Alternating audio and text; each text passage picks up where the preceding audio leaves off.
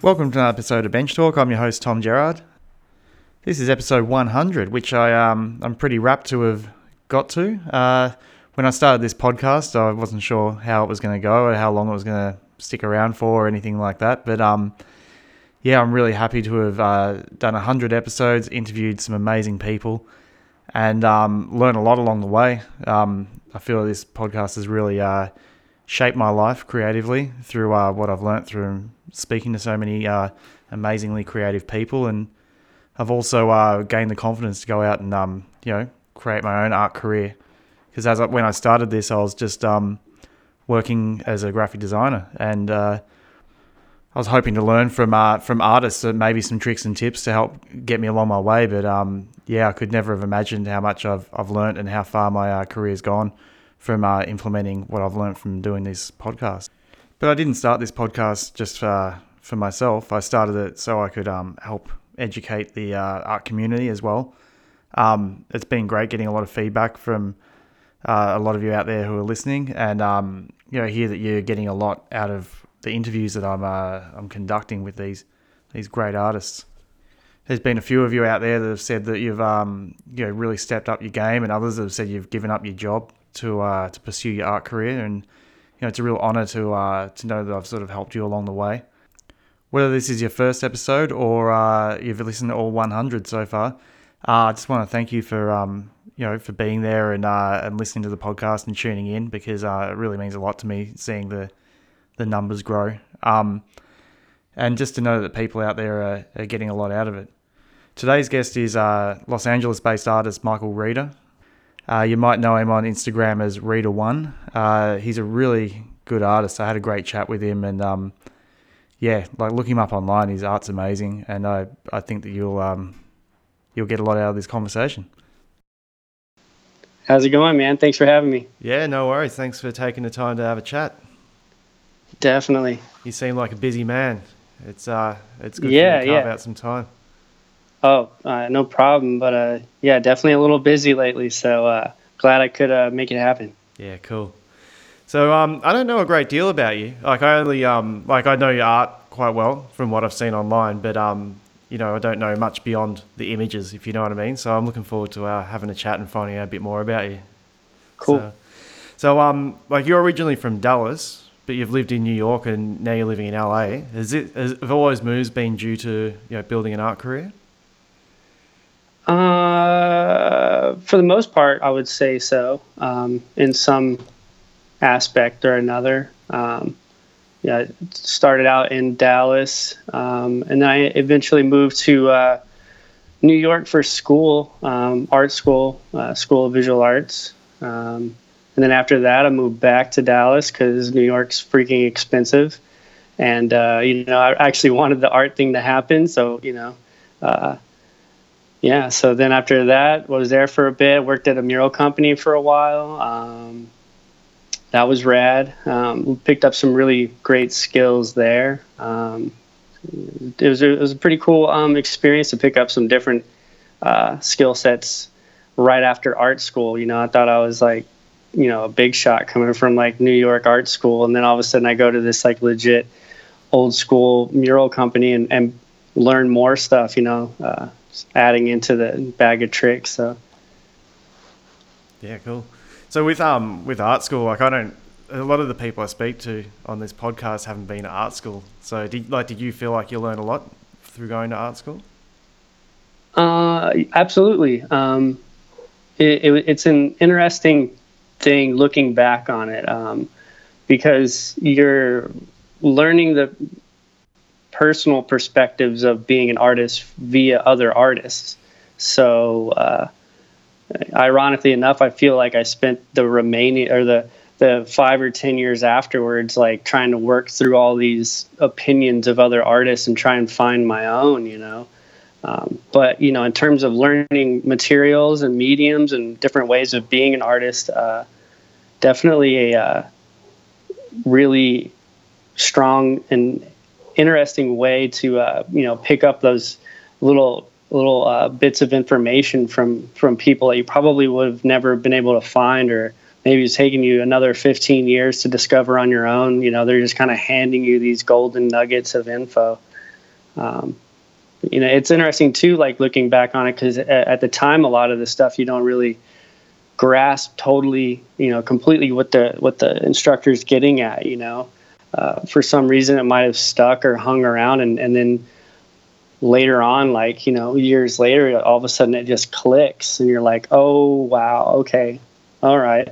That makes sense. I can use that. Cool.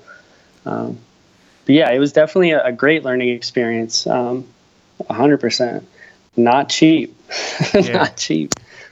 But value for money if you end up making a career out of it. Right. Yeah. I'm pleased to say things are looking a little bit more positive than they were immediately after school. That was a little scary. It's like, I'm just another fish in the big old pond over here. It's difficult to get, the attention and get, galleries and collectors and everybody to take you seriously, because how are they supposed to take you seriously? So it's very tricky. Yeah. And so did you find also, because you were learning in a group environment, that and everyone was being taught the same tricks, was there a style that was part of a collective style that was happening within the same class? I don't know if there was a collective style. I think, I see what you're getting at, but honestly, I think that like our class is, pretty diverse. And that was, I actually, back to your other question, in terms of like learning from art school, like most of the stuff that I use now and some of the larger bits of knowledge I gained from art school came from my peers and experiencing things alongside them and seeing it and experiencing it, as an onlooker or a spectator or a member of the same class, just seeing it happen. But I would say though that there was a little bit more focus on painting that was a little underdone, and that actually seems to be gaining some popularity right now, actually. I don't fit that at all, I don't think. But, it's definitely picking up in the gallery movement right now, I would say. So, yeah. And what do you mean by underdone?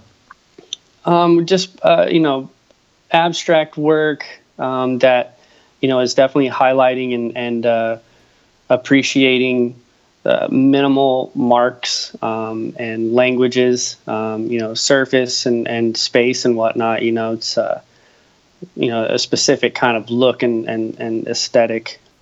So you mentioned you went on and worked for a mural company. Like what sort of work was that? Was that like assisting other artists, or was it commercial murals, or like what were you doing? It was commercial based. I signed on specifically with zero experience apart from, doing graffiti and some street art stuff when I was in high school and college. So, I was just trying to find a job, and I found out they had an opening. And so I just, just thought that I'd give it a whirl and see if they give me a chance, even though I had zero mural experience. So, they had a big job and they needed all the help they could get. So they were like, well, this guy knows how to at least hold a freaking brush. So, let's give him a shot. And so, on that specific job, it lasted like 2.5 years for just that job. It was a huge job, exterior murals using potassium silicate, which was a product I didn't even know existed. So that was immediately cool. I literally was painting with that yesterday in my studio. So again, picking up, new bits of, mediums and materials from, any way I could. So I was ecstatic to find out that there was a completely different paint product that I didn't even know existed. So, but yeah, they were a custom mural company. So they would get, commercial gigs, but it would be full on, their designs and whatnot. So like I was just assisting them. It was two owners.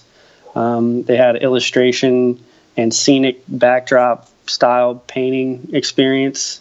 So they started their own company like in the mid 90s, and they're doing like huge exterior murals, like 12-story murals with like brushes and mixed latex paint, like pretty wild stuff. So I was really, really stoked to be able to join with those guys and pick up some knowledge from them. Yeah. What was that paint that you mentioned? Potassium silicate. It's a mineral-based paint. The brand is Keim, Keim. It's a German product, and it's specifically designed to sort of act like fresco in a way where like it penetrates the surface of a porous surface and becomes the substrate. It's not like a layer on top.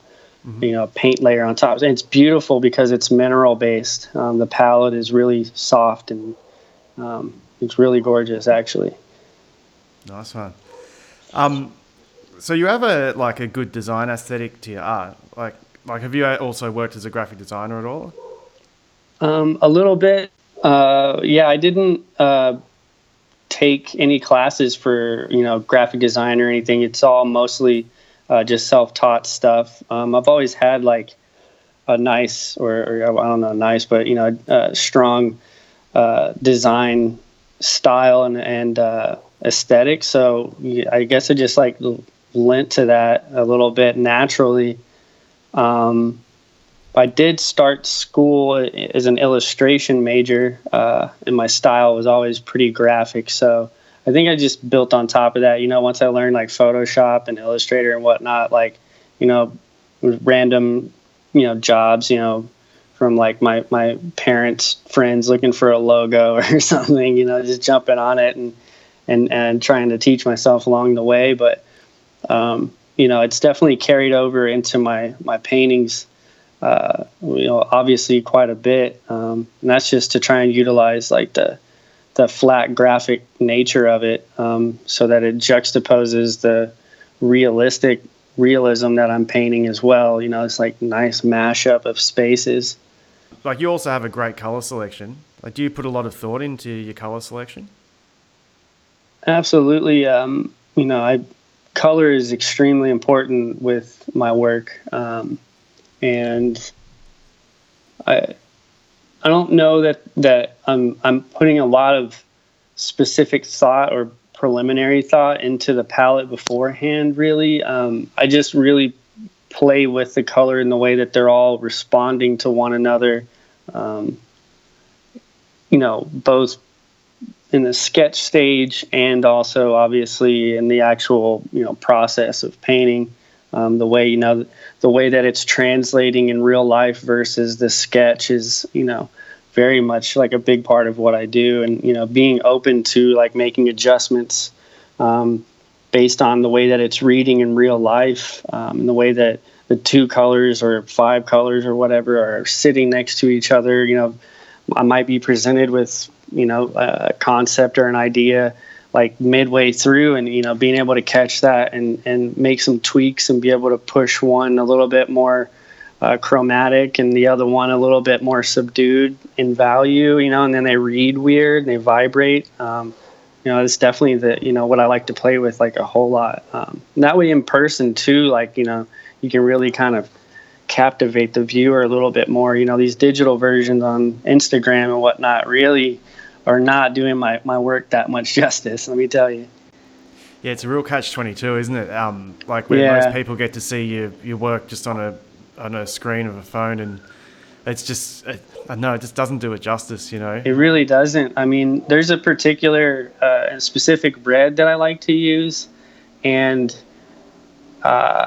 it is extremely difficult to capture, especially with like just a general iPhone or something, but even if I'm not taking a photograph of the piece with like some surrounding wall for like the camera to register, like if I do that and I crop it in and I start making adjustments on the photograph to try and get everything to read, like that red just goes straight to blood red. And I'm like, that's not what it is. It's extremely tricky. Yeah. So the photographs, they definitely, every now and then I can get it pretty close, but let me tell you, it's not the best rendition of my stuff. Yeah. As I always say, like, there's nothing beats seeing art in the flesh. Oh, totally. Especially like my most recent stuff, the past like year and a half or so, everything's gone more dimensional. So like, you got a 2D photograph of my stuff. It's like you're looking at it literally straight on. You're not seeing any of the actual literal cutout depth and spatial play that I'm messing with. You don't see any of it unless I like shoot a video or something, Yeah. Boomerang it. But yeah, exactly. I do that sometimes. But, at the same time, if I have a show or something and people get to see the works in person, it's a little bit more rewarding for those folks that make the trip out, so that's cool. I'm stoked about that for sure. Yeah, one thing I really like about your paintings is that you bring together a lot of different like techniques and styles into each piece. Like, it looks like they're a lot of fun to paint for you because it's not like you're just filling the whole thing with one idea. Like, you're mixing up Right. the ideas as well. Because you've got all those different styles that you bring together, did you sort of develop the styles individually and then start mixing them with each other? Or is this how your paintings have just naturally evolved this way? I think that the way that I've kind of landed on my general style that like embodies this sort of mashup of styles comes from learning all of the different ones individually, like over time, going to school for illustration, learning fine art, abstract expressionist style painting, doing, dabbling with graphic design and, learning some of the tricks with the mural guys. And then finally, instead of, I reached a point where I was trying to figure out like what I wanted to paint, like what's my focus going to be for, my personal paintings. And then I was just like, instead of trying to separate them and focus on one or pick one or keep them separate, like I just decided to mash them all up, like, with my graffiti and street art and like everything, like try to like take what, little general aspect of each one that allows it to read that way and as an individual thing and try to bring them together and find that harmony, which is then what kind of led into what my paintings are loosely about, and that's identity and how we're all made up of all these different things of backgrounds and experiences and whatnot. So it definitely like seemed to come together pretty well, and it's pretty open too, so I get to really keep pushing it forward. If I stumble onto like a new technique or something, like I'll try to bring that into the next one and develop it more, for sure. Yeah, I like how you bring in like the fades with the spray paint and all that type of stuff as well. Like, right. Yeah, there's just so many cool elements in there. I really like it. I definitely try to bring in some of the spray paint, fades and actual like 3-4 color like gradient blends, wet blends of actual like acrylic paint or oil paint or something. Like that's definitely something that I learned with the mural guys as well. Because they didn't do spray paint. It was all brush and latex. So like learning how to use like a 3-inch, 4-inch, or like even like a 10-inch slugger brush and like wet blend 5 colors together before it all started to dry. Like I try to use that because those, as opposed to like say spray paint where like you're layering these colors that are already sort of pre-figured out, you're able to like get all these intermediate colors to like mash up with your blend, and it's a little bit more beautiful in a way, like like it feels a bit more complete and full. So like I definitely try to do that. A lot of people like will look at my viewers will look at my work and be like, man, that's a rad like spray paint fade in the back, and it's like, actually that's brushed, and they're like, what? So yeah, I definitely try to bring that in. Yeah, no wonder it took the mural guys a year to get a mural done. Yeah, seriously, we'd spend like a month or two on like a mural. That particular project it took so long because there was 7 exterior murals that were like 4 stories tall. Wow. Using that potassium silicate, which you actually can't blend with. It doesn't stay active and wet. It starts to dry almost immediately. So like we had to take on like a I'm just followed their lead, but they had to take on a more like vectorized style of like layering graphic style, so like all of the blends were just like line work. It's pretty amazing. Yeah. Icon Studios is their name, by the way. Yeah, Dallas, Texas. I'll Google them. Yeah, I want to see these walls. Hey, yeah, you gotta check it out on their website. You see me on the front page painting and stuff. Oh, yeah, cool. They got a rad portfolio. Yeah. With like as you were saying before, you were you developed all your styles individually, and then started to bring them together. Like the style you've got now is like very strong and identifiable as you. Like so with all your sort of previous works, as you were finding yourself, have you kept a lot of them off the net now? Like because or do you look back at them and go, oh gee, it just doesn't look like me, or you can just see bits of it? Yeah, I definitely don't share a lot of those, but every now and then I'll try and dig up like an old throwback, and maybe some people could take some or get some or appreciate it in some sort of respect. Like, oh wow, I can see where some of those little ideas of the archways like actually worked its way right into what he's doing now. But in terms of like the general style, I mean, like I say, like I studied under some pretty serious abstract expressionist artists. So I was way into that for, a few years in school, and it carried into my own private work after I graduated. So, I really feel like with that specifically, even though like I wasn't, I took all these courses in, live painting and, portrait painting and the whole thing, and, all these different old school techniques. And I really felt like I learned how to actually paint and use the paint whenever I removed the actual image, or like the literal identifiable, representational image, I should say, and like just let the paint be. And like I really learned more from it by doing that, and like I was able to take what I learned from that and then years later bring it right back into the image and utilize that. And I think that that's right back on what you were asking before. Instead of trying to find a way to bring it into what I'm doing, like it's just another part of what I'm doing. Like, I'm literally working on a piece right now that has concrete in it. Why? I don't know really why. I mean, other than I just dig it. The surface, there's really nothing like it, so, my work's definitely always been focused in surface 100%. If you strip away the image and the subject matter and the technique and all that, like, painting it as raw as form is a surface.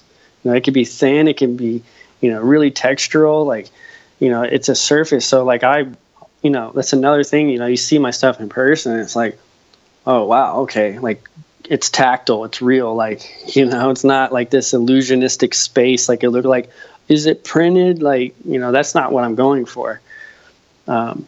So, definitely, I think I probably went off on like a pretty mean tangent there, but yeah, I dig surface. Yeah, cool. With the like you have some like really tight pattern work as well, like mixed in through the artwork.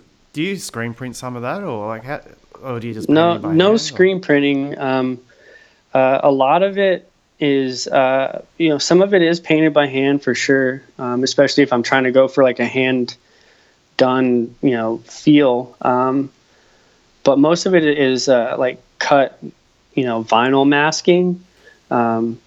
And either that'll be hand cut, which typically it is, but if it's really intricate, like say a halftone pattern, I'll just use a vinyl cutter and weed out a million dots, and then have a nice stencil and use that. Yeah, makes sense. Yeah, there's a few people doing that these days. I've seen it's good. It's a good effect.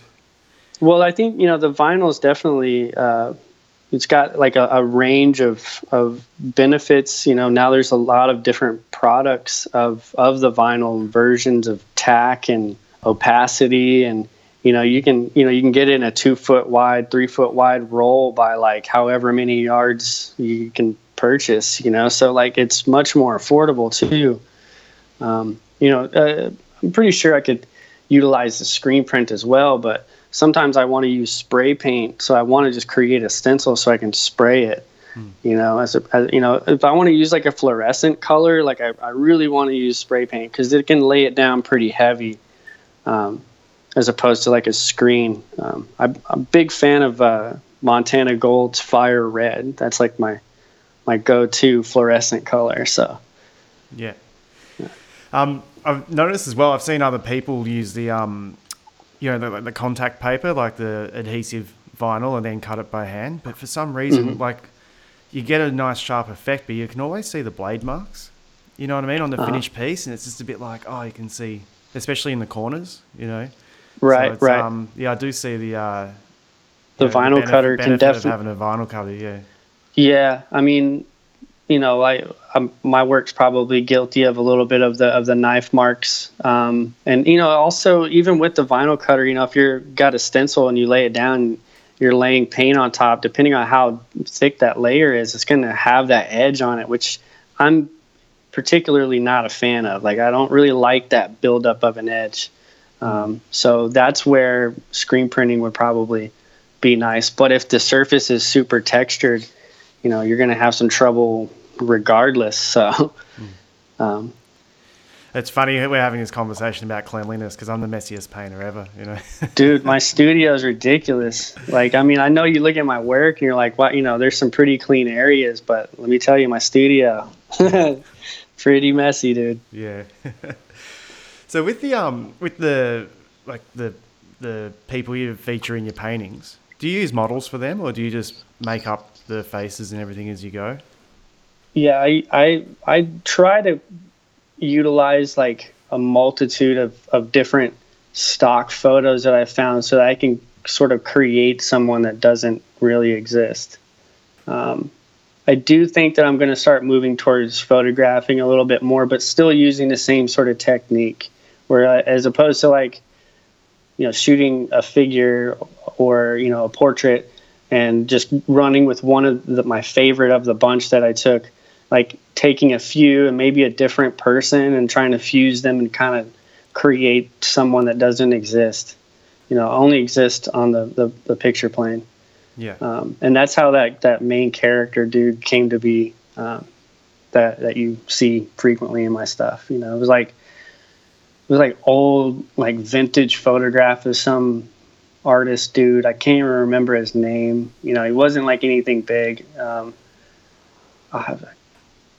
always forget his name, but it took like a weird photo, like super stoic photo, like that was taken of him.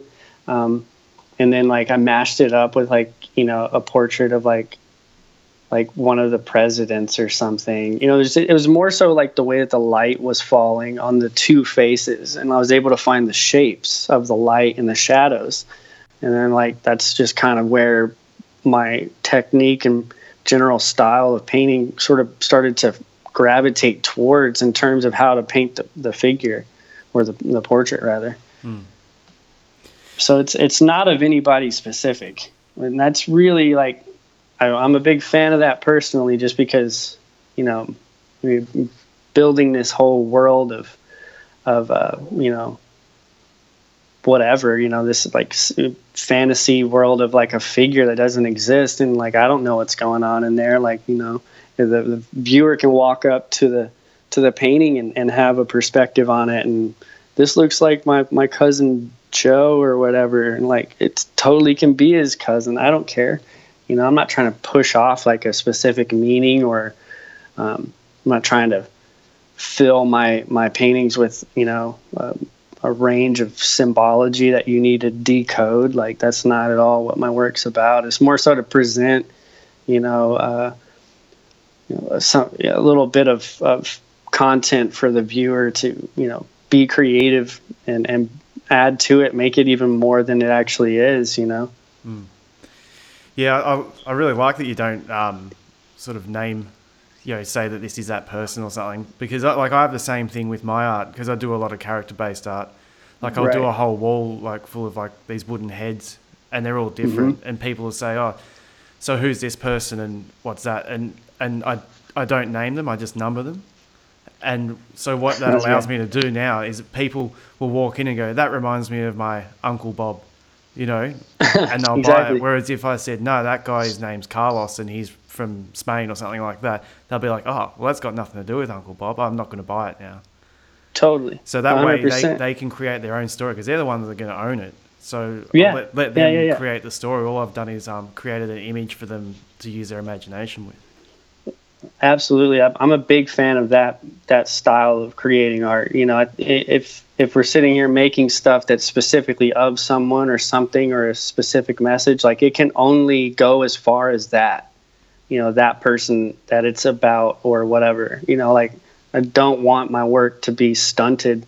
I want it to be able to like be whatever, it's just a lot more fun in my opinion. I definitely agree. There was one painting at a show last September, and the buyer who bought it at the show, I got to meet him, and he explained to me that he walked in and saw it, and it reminded him of something that his dad did or his grandfather did, and like he immediately had to buy it.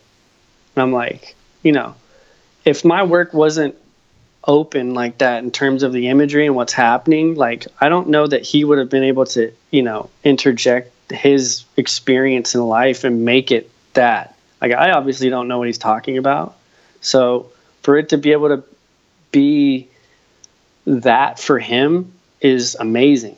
Like what he was telling me about some story about, his dad or someone like pulling a tooth or something, like it was awesome. It was much better than what it is about for me, Yeah. I love just being in the studio, just painting whatever you want to paint and then selling it as opposed to someone contacting you saying, I want you to do this painting for me. And, it's the worst. Worst. I don't know any artist that likes doing commissions. It's tough, man. I've been really fortunate that, most of the commissions that I've done, everybody's been very sort of open and allowing me to do what I want to, and not really what I want to do 100%, but like they usually are pretty open, They're not too directive, but it's still tough, because no matter how open it is, there's always something else that you would rather be doing, kind of, like checking out or investigating on your personal level. So it's tough. Commissions are tough, man, because then there's that added like layer of like they've already put a deposit down or whatever, however you go about it, and they're waiting for it, and they've got this certain expectation of what it's going to be and how cool it's going to be, and you're like, crap. Please be good, because there's no guarantee. It's especially when you're just like making stuff with your own hands, it's tough. You run into problems, and so one of the things I really like about your artwork, there's many things, as you can tell from this conversation, but I really like how you'll paint a lot of heavy detail, but then you'll balance it out with some really like a really bold flat shape of color, like how you've almost masked off the faces and things like that. Mm-hmm. Like, do you find it takes a lot of confidence to do that to a piece? Because you can easily think that you need to really fill the whole surface with heavy detail, I guess, to make it seem more valuable to the buyer. But I know I really like the confidence that comes from going, no, this is just going to be one color with a couple of dots and that's it. Yeah, it is very, very challenging to find that balance too. To where it feels complete. That where the final piece feels done. Whenever you're only putting in like a portion of a face that's rendered, and that's it. One of my most recent ones, it was like the only thing rendered was a cigarette, and everything else was like abstract space. Flat graphic space or like a surface hit. And then the silhouette of a head. That was it. There wasn't, you go back to like 2016 and some of the stuff early 2017, and it's like a lot of rendered areas, a lot of oil painting.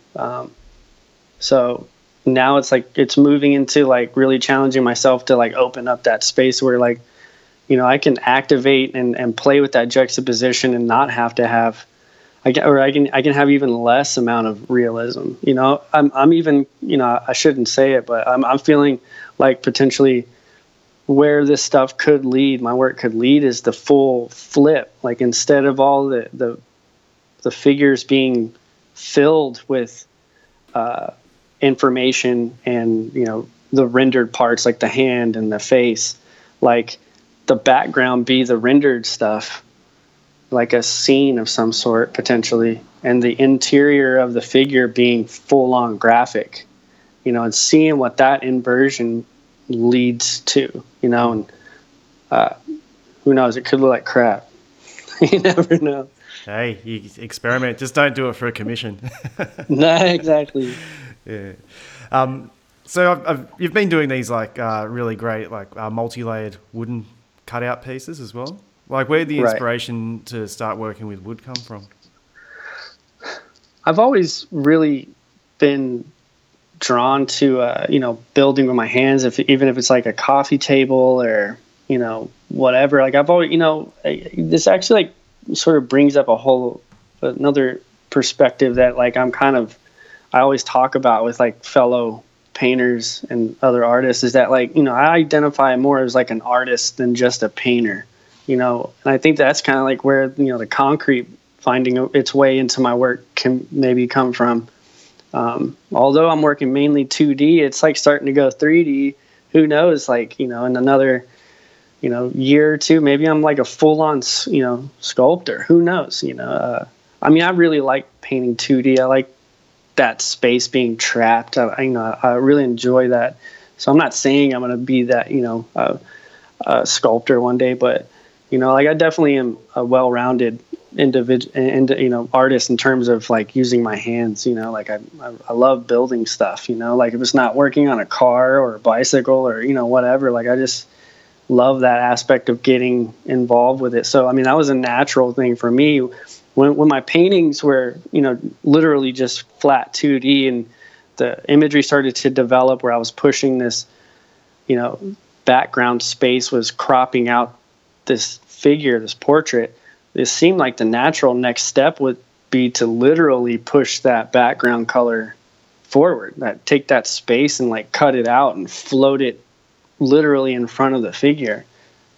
Which the moment I did that, it opened the door for all kinds of stuff. I was like, okay, now I can really, it's like I literally opened like 3 doors of like, you know, potential paths the moment I decided to do that.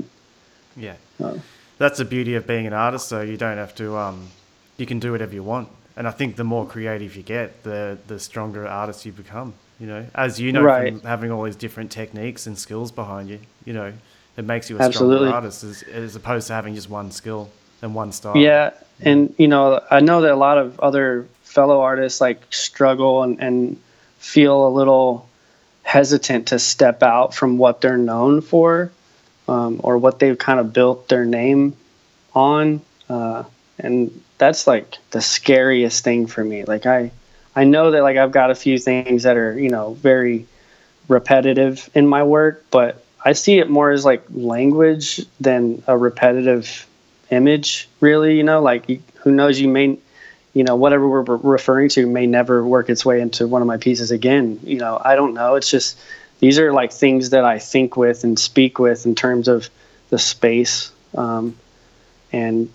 when I'm trying to build like an image, you know, a lot of them actually are more like crutches in a way. You know, I lean on trying to find a way to bring the composition around or get this thing to finalize and feel complete, kind of like what you're asking about before. You know, there's a lot of different things going on. How do I bring all this together and feel harmonious? It is not easy, you know, especially, you know, some of my recent stuff with the collage style, you know, wood samples and whatnot. Like, you know, it's like freaking every color under the sun in the figure. You know, it's like, how do I get this to feel cool, like, and not just like this vomit of color? Yeah, you know, definitely tricky. Yeah, definitely. So, like your career seems to be growing at a really rapid rate, from what I've been seeing anyway. Like, do you have any secrets to your success? Oh man, I don't know if I have any secrets, man. I work all the time, and I try to take on all of them as well. Any gig that comes my way, I try to take it on, and it's probably not the best thing. Actually, I have like zero life outside of the studio. Um, I honestly don't know, man. I definitely trying to focus on learning how to get my fine art gallery stuff to feel like it can go and translate onto products and go cross platform like that. Because, I enjoy working with brands. I haven't done it a lot, but, it's a lot of fun working with the creative team if it's a good team, and making a big project together based on my work and my style. That's, I know it's not everybody's dream, but when I was a kid, if you would have told me that I'd be able to do that now, like, I'd be like, that's freaking crazy. That's amazing. Oh my God. Like that's, we got some big money backing a project to create some weird projects or products of your work. Like that's amazing. So, learning how to do that, I think, is opening the door for other potential work and being versatile, in terms of what I'm willing to do. And, I'll go paint a mural. I'm about to head to Montreal in a few weeks to paint at the mural festival there. So it puts my stuff out there on that level too, on a public level, literally street level. I don't have a lot of public murals because I really am like focused in my studio practice quite a bit. So, it's hard to peel me away to go paint a mural for 10 days or 15 days or whatever the festival would be, so yeah. Yeah. Because I noticed you'd just done the project with Specialized, the bike company. Right. Like, I know it's funny because it's quite, I saw that you were doing that, and I've been contacted by 2 brands recently to do work with them. Nice. And it's like, I know it's this sort of game playing in my head of like, oh, they want to put my art and then with their logo next to it.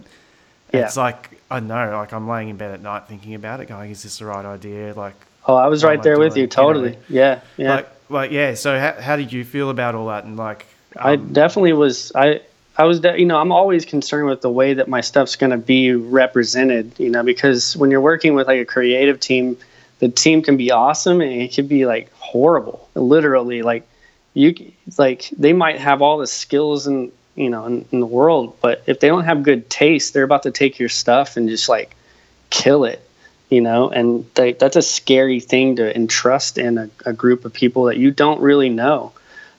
So, regardless if it's like a big brand company, like their team or whoever's running this particular project might really suck.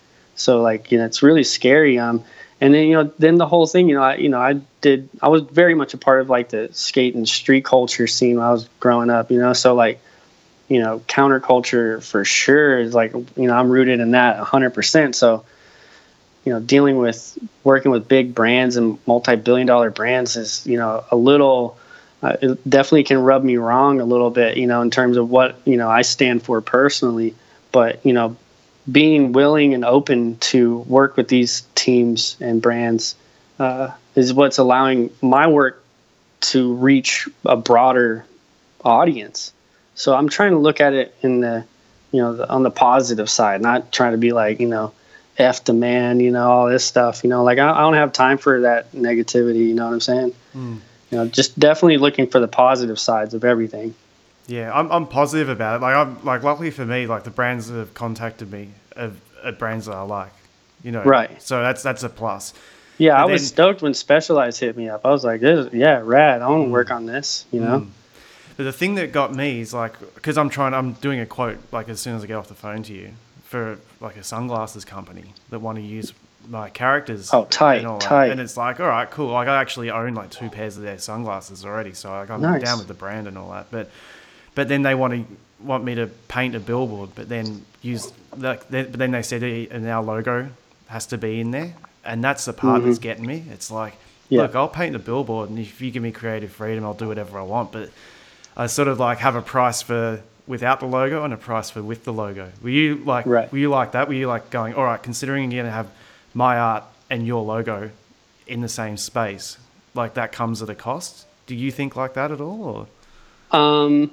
I mean, if I've already committed to collaborating with a brand, I feel like I've already kind of given into that a little bit. I like your perspective, and I think that depending on the job, there was a recent one. I won't say it was a shoe company, like big shoe company.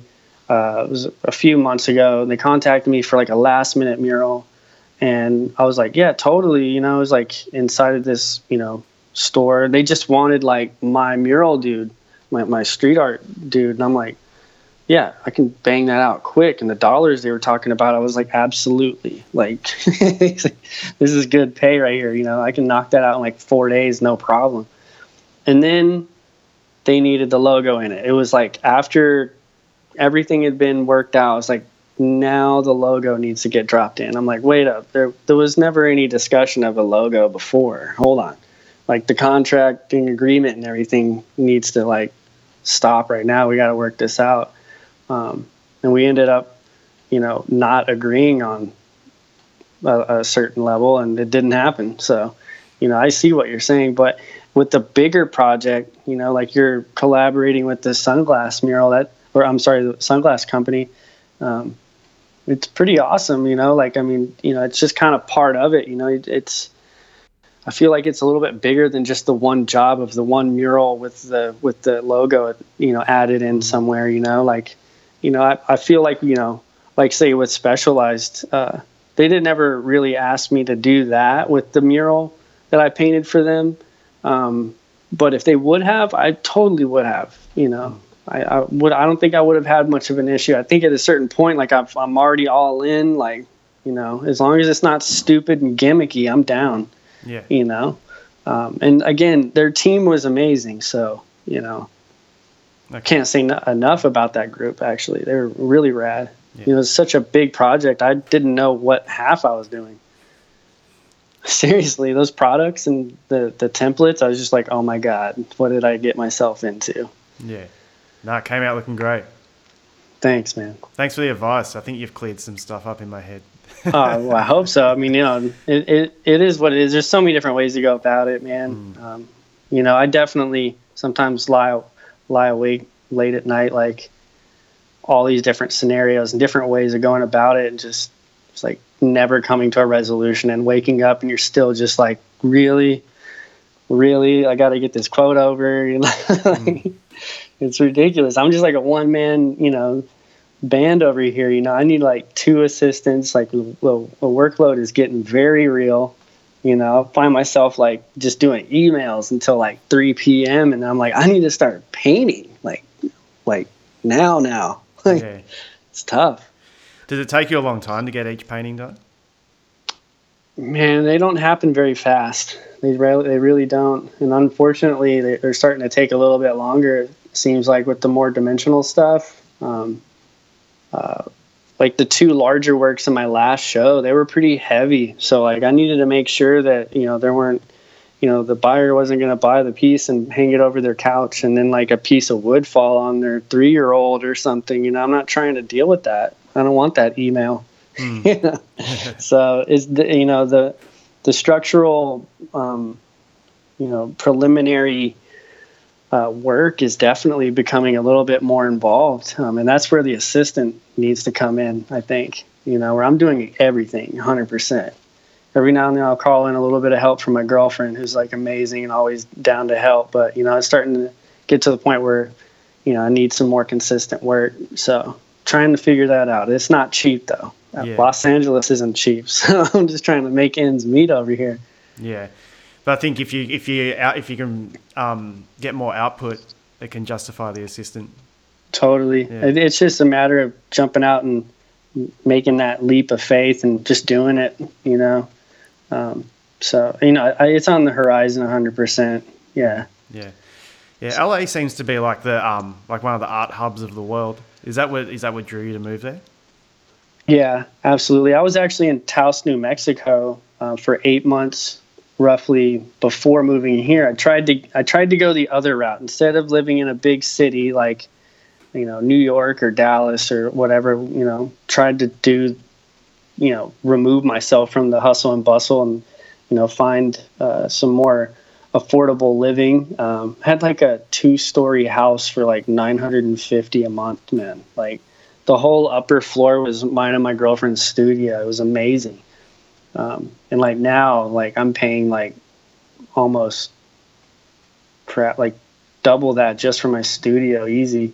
Wow. So it's like, yeah, it's definitely a jump, but like there's a lot more happening here for sure on that note. A lot more awesome exhibitions. There's a lot more, gigs going, they're offered up to locals here in Los Angeles. There wasn't anything happening in the mountains in New Mexico, man. Like, like there was like the local, whatever gallery that had like nothing going on, and I was mailing everything out and like getting stuck with whenever the bad weather would come. I didn't know if UPS was going to pick up or what, so I was like, we got to get out of here.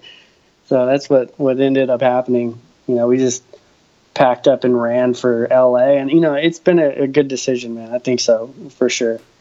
Yeah. Not cheap, but definitely the better decision, I think. Yeah, you got to do it sometimes, don't you? Yeah, just got to, again, leap of faith and just try and believe in what you're doing. Everything was moving well, that right before I left, Taos was the first time I showed in Miami, and I did really well. So I just went with that confidence boost, and literally it's just been flying by the seat of my pants, man. Like it's been crazy. It was like sold out like the last 3 shows or something like that. Like it's pretty bananas. Like I can't even really believe like a lot of this is happening, to be honest. I mean, my work isn't really expensive. I'm really trying to remain pretty humble on that level, but still like so many people like just killing me for a piece or something, like I want a commission. I'm like, dude, I'm full. I'm literally right now working on a painting that was commissioned a year and like 3 months ago, and I'm fighting to get it done before I go to freaking Montreal. It's crazy. Oh, congratulations. Well, yeah, thank you. Because I remember when I first chucked in my job to become a full-time artist, I think it was like the first 6 to 8 months. I spent in front of the computer going, shit, I got to generate some money here. I got to get something going. Exactly. Exactly. Just trying to get something happening. And I felt I hardly ever painted that year. Like I did a few murals and stuff, but as far as work in the studio, I did hardly anything because I was just trying to make something happen, Yeah, exactly. Trying to like get your work that you've already done in front of people so they know that you exist. And, I know 100%. I don't know how many times I've redid my website or something like that. Like, we're like, I graduated in 2007 and like the recession hit, and dude, it was like, man, I was making like $0 an hour almost. Like, I had like student loans. I was just like, not looking good in terms of being a full-time artist, like for many years, so I was sharing all that, positive stuff about, being really busy, in the most humble way, because, I'm really, shocked and surprised, that this is it's actually reached this point where like I can't meet the demand. It's pretty insane. Like, and it's exciting. It's scary. It's really weird. Like, wow, people really want my stuff in their home or collection. Yeah. Like I literally can't get past that part. Yeah. Well, it sounds to me like you can justify getting an assistant. Yeah. I think I'm just like, I don't know, just trying to get a little bit more ahead with the funds, I guess. Yeah. Maybe a little bit more cushion, because I don't want to find an assistant and then get their hopes up and be like, well, that check's coming a little late, buddy. I don't want to do that. I don't want to be that guy. Yeah. Yeah.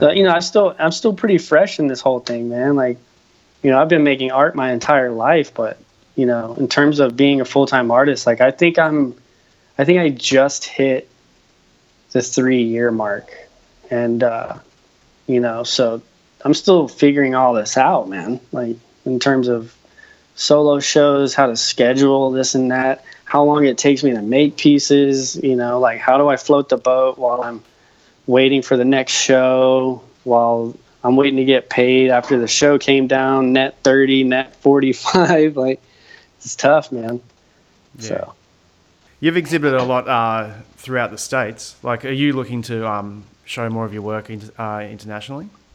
Oh, absolutely. Absolutely. I've got some galleries lined up. I don't know when I'm going to be able to work it into my schedule, because I already have like pretty much my solo schedule locked in through 2019. But definitely know I'm going to be showing in the UK for sure. There's a lot of galleries wanting to get my work over there. I've shown in Australia, a lot of group shows, but in terms of the big shows like that, I'm trying to get my schedule worked out to accommodate that. So yeah, cool, 100%. And do you have any future projects and plans in the go apart from the shows you just mentioned? Yeah. At the end of June, after the Mural Festival in Montreal, I'll have a piece installed at the Long Beach Museum of Art at the end of June for the Vitality and Verve exhibition, which is going to be really rad. So I think this is like the third or fourth one. I can't really remember, but they've always been super amazing. The artists that they have included. So I'm just stoked to be a part of that lineup. So yeah, that, and the specialized bike thing is it just started. So there'll be races throughout the world. I'm not sure exactly where. I think it's going to be the next one in London, maybe. Not sure. So I'm hoping to get out there to see that. That'd be rad. I know I got like a few shows lined up towards the end of the year. So cool. Busy. Yep. Yeah. So if people want to check out your art online, where's the best place for them to look? My website's probably the best source. It's at michael-reader.com. And obviously on, Instagram at reader1. Probably the best way to stay up to date with what I'm getting into, Instagram. Cool. As with everyone else. Yeah, for sure, man. That's what helped kick my career off 100%. Yeah. 100%. I tell that to everybody, man. Yeah. I think it's a great medium, and no one can deny it, especially for artists, Yeah, it's something, a platform that I was able to build and create and put out there, and people, and get in front of many people to stumble onto, made that an opportunity for galleries to find my stuff. This wasn't an option before. It was all old school. I got to get my stuff put on a CD. I'm gonna just mail it to a gallery or go cold walk in to a gallery with my portfolio. It's not a good look. They don't want to deal with that. No. So even now with the feed, they can, a gallery stumbles onto my stuff or sees an image and they go to my feed, they can scroll down and see what all I've been working on and, what else I'm capable of, or the whole, line of work that I've been building for the past 4 years or whatever, so. Yeah. Awesome. Well, thanks for taking the time to sit down and have a chat. It's Thank you, man. I appreciate it. Man, great insight. I hope so. Yeah. And I love your art, man. Keep it up. Thank you, man. Likewise, dude. Thanks a lot. Yeah, I can't wait to see the sunglass collaboration. Yeah, it's definitely going to happen now that I've spoken to you. So thanks. Nice, man. Nice, dude. Hell yeah. Cool. All right, dude.